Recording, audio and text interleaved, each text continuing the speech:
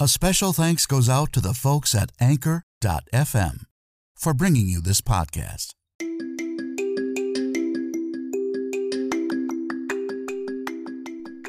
Coming to you almost live from our studios in New York, this is Tom Reads Your Story. Join voice actor Tom Zania as he reads from social media and other spoken word projects. And now, here's your host, voice actor and podcaster, Tom Zania.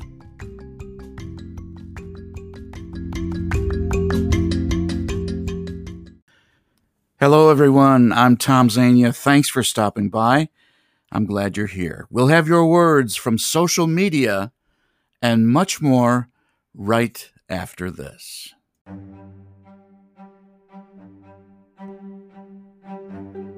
Jeff Corey made a name for himself in the 1940s as a character actor in films like Joan of Arc and The Killers.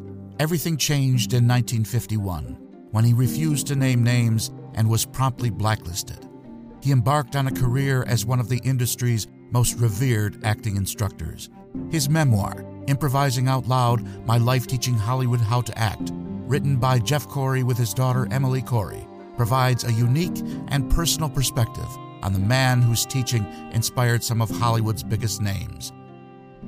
The afterlife is not at all what Jack Duffy had expected. A failed suicide attempt launches him into a world that continually tests his ability to forgive and forget. In The Borrowed Souls, written by Paul B. Kohler, Jack Duffy will be compelled to make decision after decision about who gets to live and who will lose their soul. In war-torn Okinawa, there is the story told by a young kamikaze pilot only moments before flying his fighter plane into the side of an American battleship. I Know Why the Waters of the Sea Taste of Salt is written by the poetic master of modern-day horror, Steve Vernon. All three of these great audiobooks are narrated by Tom Zania. Listen to them today by visiting audible.com.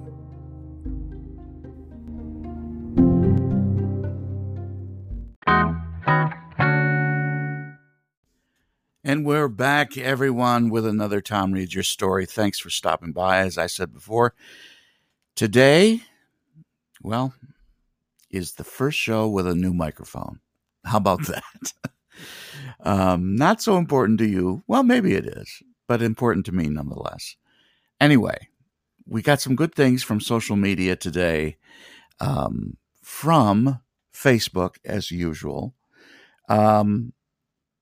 We got 4 things, as I usually try to do. I usually try to put 4 things in, because I want that to be the meat of the show, or the star attraction of the show. You notice how everything in the news is either about one of 3 things, like politics and family, and nowadays especially coronavirus.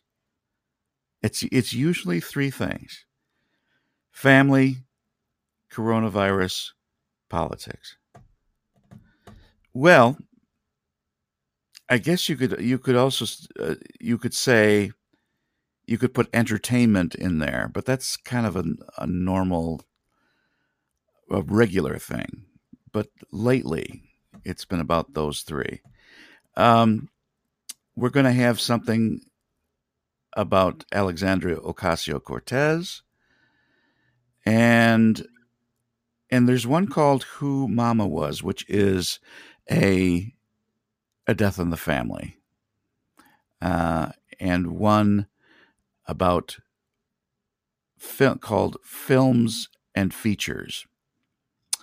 But we're gonna start out with which one? Which one are we starting out with? Okay. We're going to start out with Who Mama Was. This is about a recent death in the family, and just talking about who this person was. It's very simple. This person had a different posting before from Facebook, either last week or the week before. And It's very good. Here it is. Who Mama Was by Shannon. I had a very supportive and wonderful stepfather. He was a provider and referred to himself as the Papa. Many people have told me how fortunate my mama was, that he took care of Dana and I as his own. He generally was the ultimate provider. However, I truly feel like my mom never credited herself enough for being such a hard worker and for helping provide for their large family. She worked tirelessly, morning to late nights, for the theater, the college, the community, and ultimately the church. While many of her friends had been able to retire, she was still having to work and help support them. Of course, she wanted to, but she often told me, as she neared her 70s, that she was tired, so very tired. She'd been performing in her community since she was only 5. She was dancing in nightclubs and for local events. As a teenager in high school, working straight out of school and around the clock, then got married, had children, and often worked 2 jobs to help our biological dad, who really was not a good provider. Keith was so very good to her, and they were able to create a life together. She worked as hard, if not harder, and still managed the house and the kids. I feel particularly protective over this part of her accomplishments, as I have often heard how lucky I was when I had met Mike, and he accepted all 4 of my children as his own. I genuinely do give all stepdads the credit they deserve for stepping into the lives of children and adding happiness.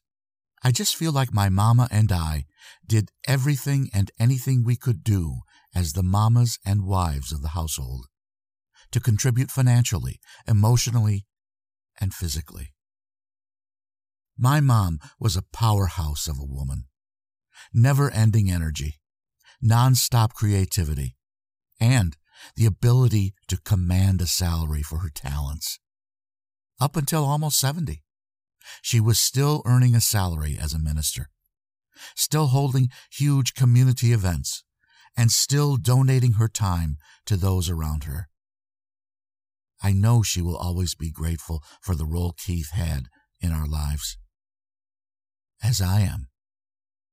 I just also see her as his complete equal, and am so proud of the team that they were for their family, and all of the people they touched throughout the years.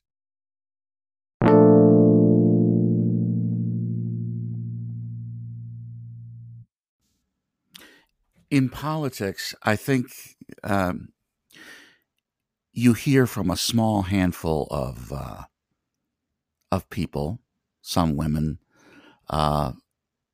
who are criticized as being very outspoken or put forth plans, visions of what they think America should be, and aren't afraid to put it out there. Alexandria Ocasio-Cortez has been criticized, especially by the right and by the left, but not nearly as much as the right, as having, crazy plans. The Green New Deal is insane. It'll never work. But this is the usual thing from the right. Don't do any work. Just criticize the other guy. That's how you get to the top. That's how these people operate. That's their MO, as you call it. Don't ever listen to anybody. That's their thing. But Alexandria Ocasio-Cortez, or AOC, as she's now called, is a very smart person. And I think if the people who criticize her would have read this posting, they would at least know a little bit more about her before they open their big mouth about her. This is very good. About AOC. by Marcus. I have quite a few friends commenting on her as an idiot, out of her depth. I beg to differ. I find her wonderfully refreshing, even if I disagree on certain policy. I bet you didn't know this about Alexandria Ocasio-Cortez. As a teenager, she won second prize in the Intel International Science and Engineering Fair with a microbiology research project on the effect of antioxidants on the lifespan of the nematode C. elegans. In a show of appreciation for her efforts, the International Astronomical Union named a small asteroid after her, number 23238, Ocasio-Cortez. In high school, she took part in the National Hispanic Institute's Lorenzo de Zavala Youth Legislative Session. She later became the LDZ Secretary of State while she attended Boston University. Ocasio-Cortez had a John F. Lopez Fellowship. During college, she served as an intern in the Immigration Office during the final year of U.S. Senator Ted Kennedy's tenure. She graduated cum laude from Boston University's College of Arts and Sciences in 2011, majoring in international relations and economics. Those, like conservatives, who call her names and put her down are intimidated by her intelligence and are afraid of how hot her fire burns. Better make sure that the people you attack aren't out of your league. Go ahead and attack this young woman. I'm going to get the popcorn.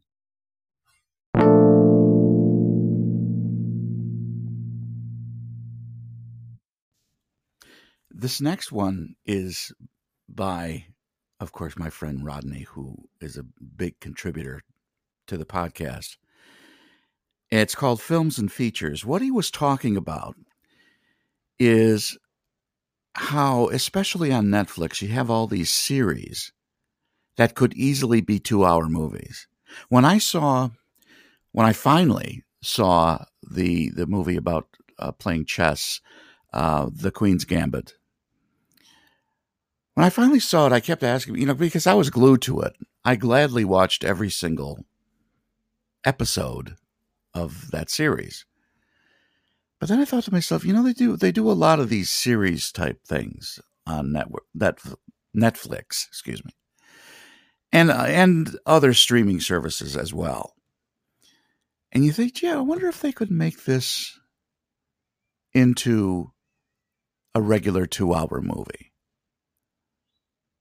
The Queen's Gambit, there were things in there that I thought, this scene is important, but it's a little long. If they did that kind of trimming through the whole thing, could that have been a 2-hour movie? I don't know. I can't seem to decide on that particular one, but I bet I could on some others. Here's Films and Features by Rodney. TV Movies and Features by Rodney. I was just talking to a friend who is a great film buff about something. Of the films that came out this year, granted, I haven't seen all the nominees for Best Picture, but I have seen more than half, and I have to say, none of them feel like features to me. They feel like TV movies. Now, look, when I say this, I'm not making a value judgment. There are lots of bad features and lots of brilliant TV movies, but the films that I've seen this year just don't feel like features. It isn't just because I've watched them on the small screen. There are lots of movies I watch on TV that are undeniably features, and many times in the past that I have only seen a feature on the small screen, but it still felt like a feature. It isn't just a matter of scope. Certainly films like Nomadland or Chicago 7 have scope. But neither felt like a feature to me, and nothing has stayed with me the way great films do. I've had no desire to see anything more than once, which is odd for me. For instance, I saw Once Upon a Time in Hollywood 4 times in the first 2 weeks. The same with The Ballad of Buster Scruggs. I saw The Irishman 3 times, but thinking back on it, I think I did because it was the first film I remember that felt this way to me. It had all the elements of a feature, a large story, film actors, but it felt like a great HBO film and not a feature. I don't think this has to do with film versus digital or new trends in framing. I really think this might be a change in us in the way we tell and receive story. Again, I'm not saying worse or better, just different. Action movies have changed because of the importance of the Asian market. A film like John Wick or the Equalizer series are really Asian films in the way they play. It's a different sort of structure, action coming from inside character rather than as a result of action outside the character. But it isn't the same thing with either drama or comedy. I wonder if we are just seeing story smaller. Not the size of it, but the point of view. Okay, take 2 points of view. Someone in the 1940s whose only option to experience film is on a big screen, and someone in 2021 watching a John Ford film on their iPhone. It's not just a matter of size. There's accessibility and the shared versus the solitary experience. It's interesting. Story is our blood as a species. It feels like it's changing. I'm just rambling here. I'm curious. Do you guys feel the same?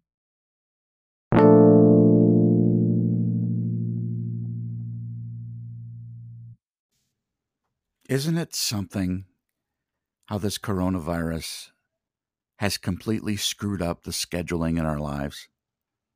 It's just amazing. And when I say screwed up the scheduling, I'm talking about important things and even not so important things.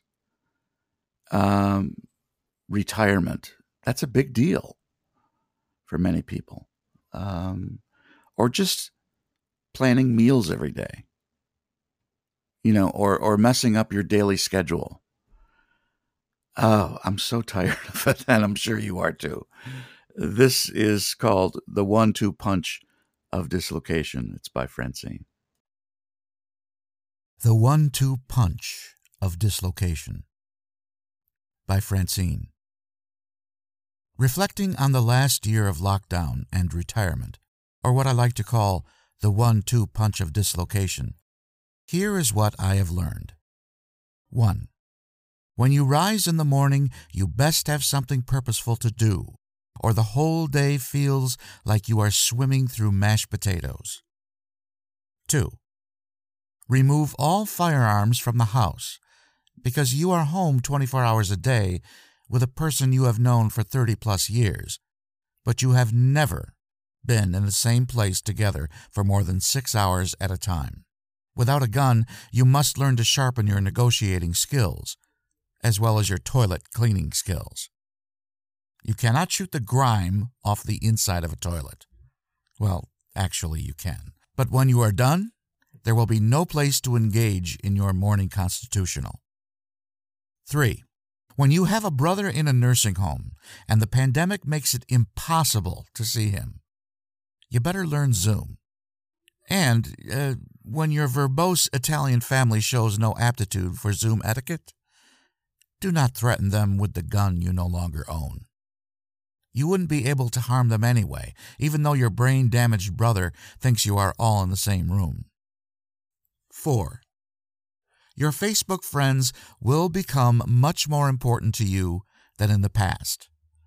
And that is freaky because they will also get on your nerves from time to time.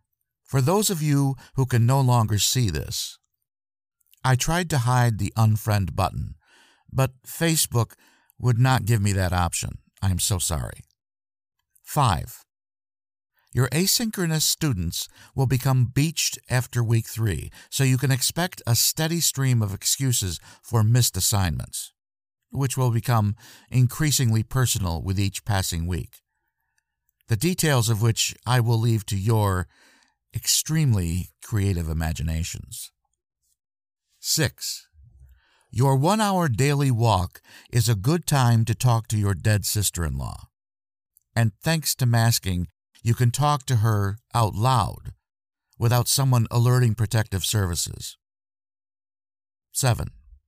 You will miss Olivia Paulini and Zach Paulini so acutely you will cry sometimes. 8. You will begin attributing meaningful characteristics to your junk mail.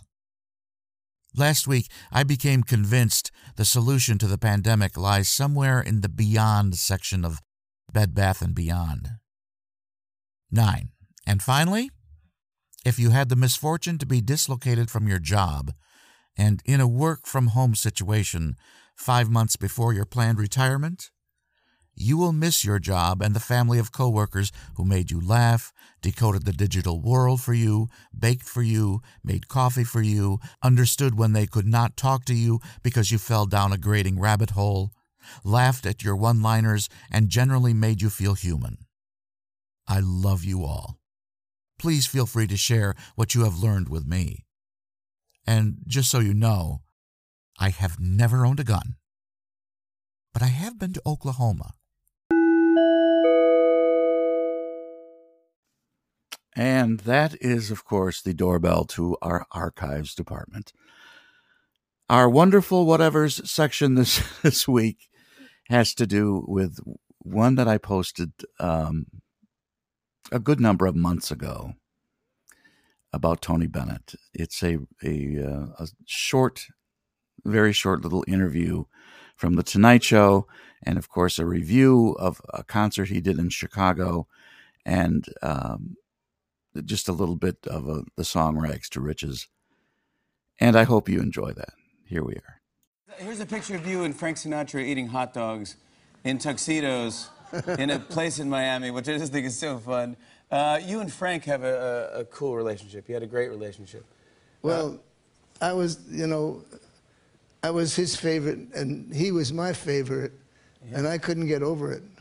Because really? he was a phenomenal artist, a beautiful singer, and a great person. And how did you meet? Do you remember meeting Frank Sinatra? I met him at the Paramount Theater. I went backstage when I had my first 2 million selling records, Because of You and Cold, Cold Heart. Wow. And oh, thank you. And I was just troubled about, I felt nervous about an audience. And he taught me that the audience are your friends. They come to see you. And he changed my whole psychology about, there's no such thing as a bad audience. There's a bad performance, but there's not a bad audience. We are the best here, yeah. Please, love them, yeah. They prove that every single night. But I wanted to ask you a question about there's a story that you were performing at the Hollywood Bowl, and you were doing Lost in the Stars. Right. And as you were doing the song, a shooting star went over the Hollywood Bowl. Is that true? Is that a true story? That's a true story, and the late Ray Charles called me up in the morning. He said, "How'd you do that?" From the Chicago Tribune, Tony Bennett at Ravinia Review. At 92, he still surprises with emotional impact. By Howard Reich. September 9th, 2018. What we heard and saw Saturday night at the Ravinia Festival wasn't merely historic. For if 92-year-old Tony Bennett simply had made his way through roughly 24 songs, he would have earned another spot in the record books. How many non-agenarian jazz singers, after all, can perform such a feat of control, stamina, and memory? But it was the depth of Bennett's insights, the breadth of his expressive range, and the delicious idiosyncrasies of his interpretations, with its abundant alternative notes and operatic flourishes, that rendered this performance a tour de force. Even factoring out the matter of age, Bennett reminded listeners why his career continually seems to expand.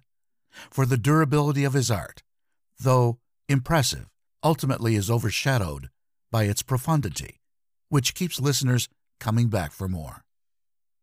True, like Frank Sinatra toward the end of his performance career, Bennett proved cunning in deploying his vocal and musical resources to best advantage.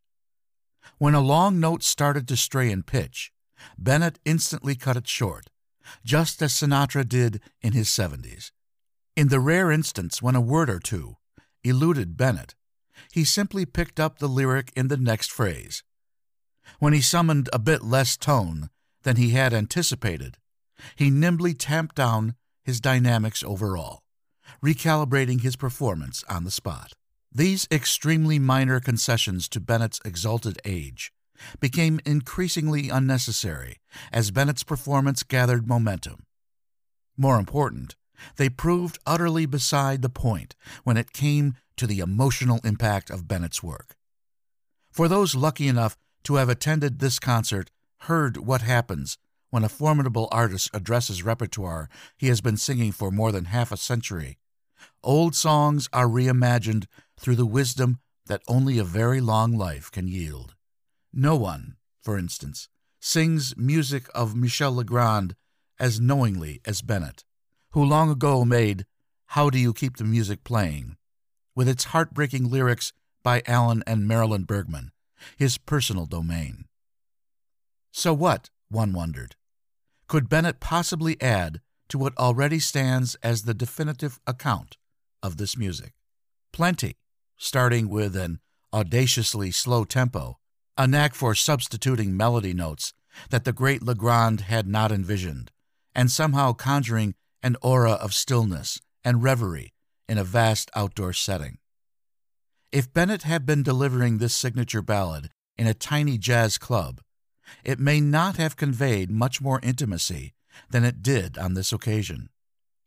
At the same time, however, the wordless bel canto line with which Bennett closed the piece would have been applauded in the opera house, just as it were here, generating an instant and richly deserved standing ovation, one of several. Bennett reached deep into his history to revive Boulevard of Broken Dreams, an early hit he stripped to its essence.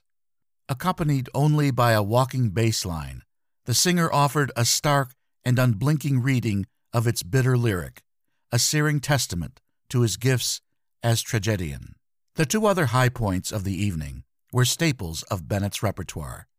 He opened slowly and introspectively in Duke Ellington's Solitude, holding his hands together as if in prayer, as he sang, "Dear Lord above, bring back my love." When Bennett repeated that phrase at the end, what had been a fervent whisper became a shattering cry, as intense a moment as any Bennett produced on this night. And in Fly Me to the Moon, which practically became Sinatra's personal property, Bennett proved there's another way, the expansiveness and mystery of his reading a counterpart to Sinatra's extraordinary rhythmic tension and drive. Elsewhere, Bennett articulated the pain of love in But Beautiful, expressed romantic awe in The Way You Look Tonight, and offered gorgeous tone painting in I Left My Heart in San Francisco. His up-tempo reading of another Sinatra specialty, One for My Baby and One More for the Road, always has seemed to me too exuberant for its down-in-the-dumps message. But you had to admire Bennett for defying conventional wisdom on how to approach a song. Ultimately, virtually every tune he delivered offered a measure of surprise and wonder. Maybe that's how you keep the music playing. Must I forever be a beggar whose golden dreams will not come true? Or will I go from rags to riches? My fate is up to you.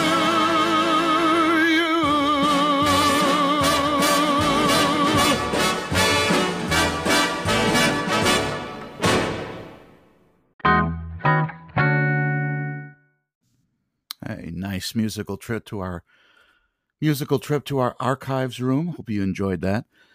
Because That brings us to the end of yet another episode of Tom Reads Your Story. If you enjoyed your visit today, please tell your friends, because we're always looking for new ones. Be sure to email me at tomreadsyourstory@yahoo.com if you have questions or comments about the show. As always, thanks, Anchor.fm, for the opportunity. I greatly appreciate it. Until next time, stay safe, everyone. Bye now. For more information on Tom's availability for your e-learning, commercial, or audiobook project, visit his website at www.tomzvoices.weebly.com. We hope you visit us again soon for another episode of Tom Reads Your Story.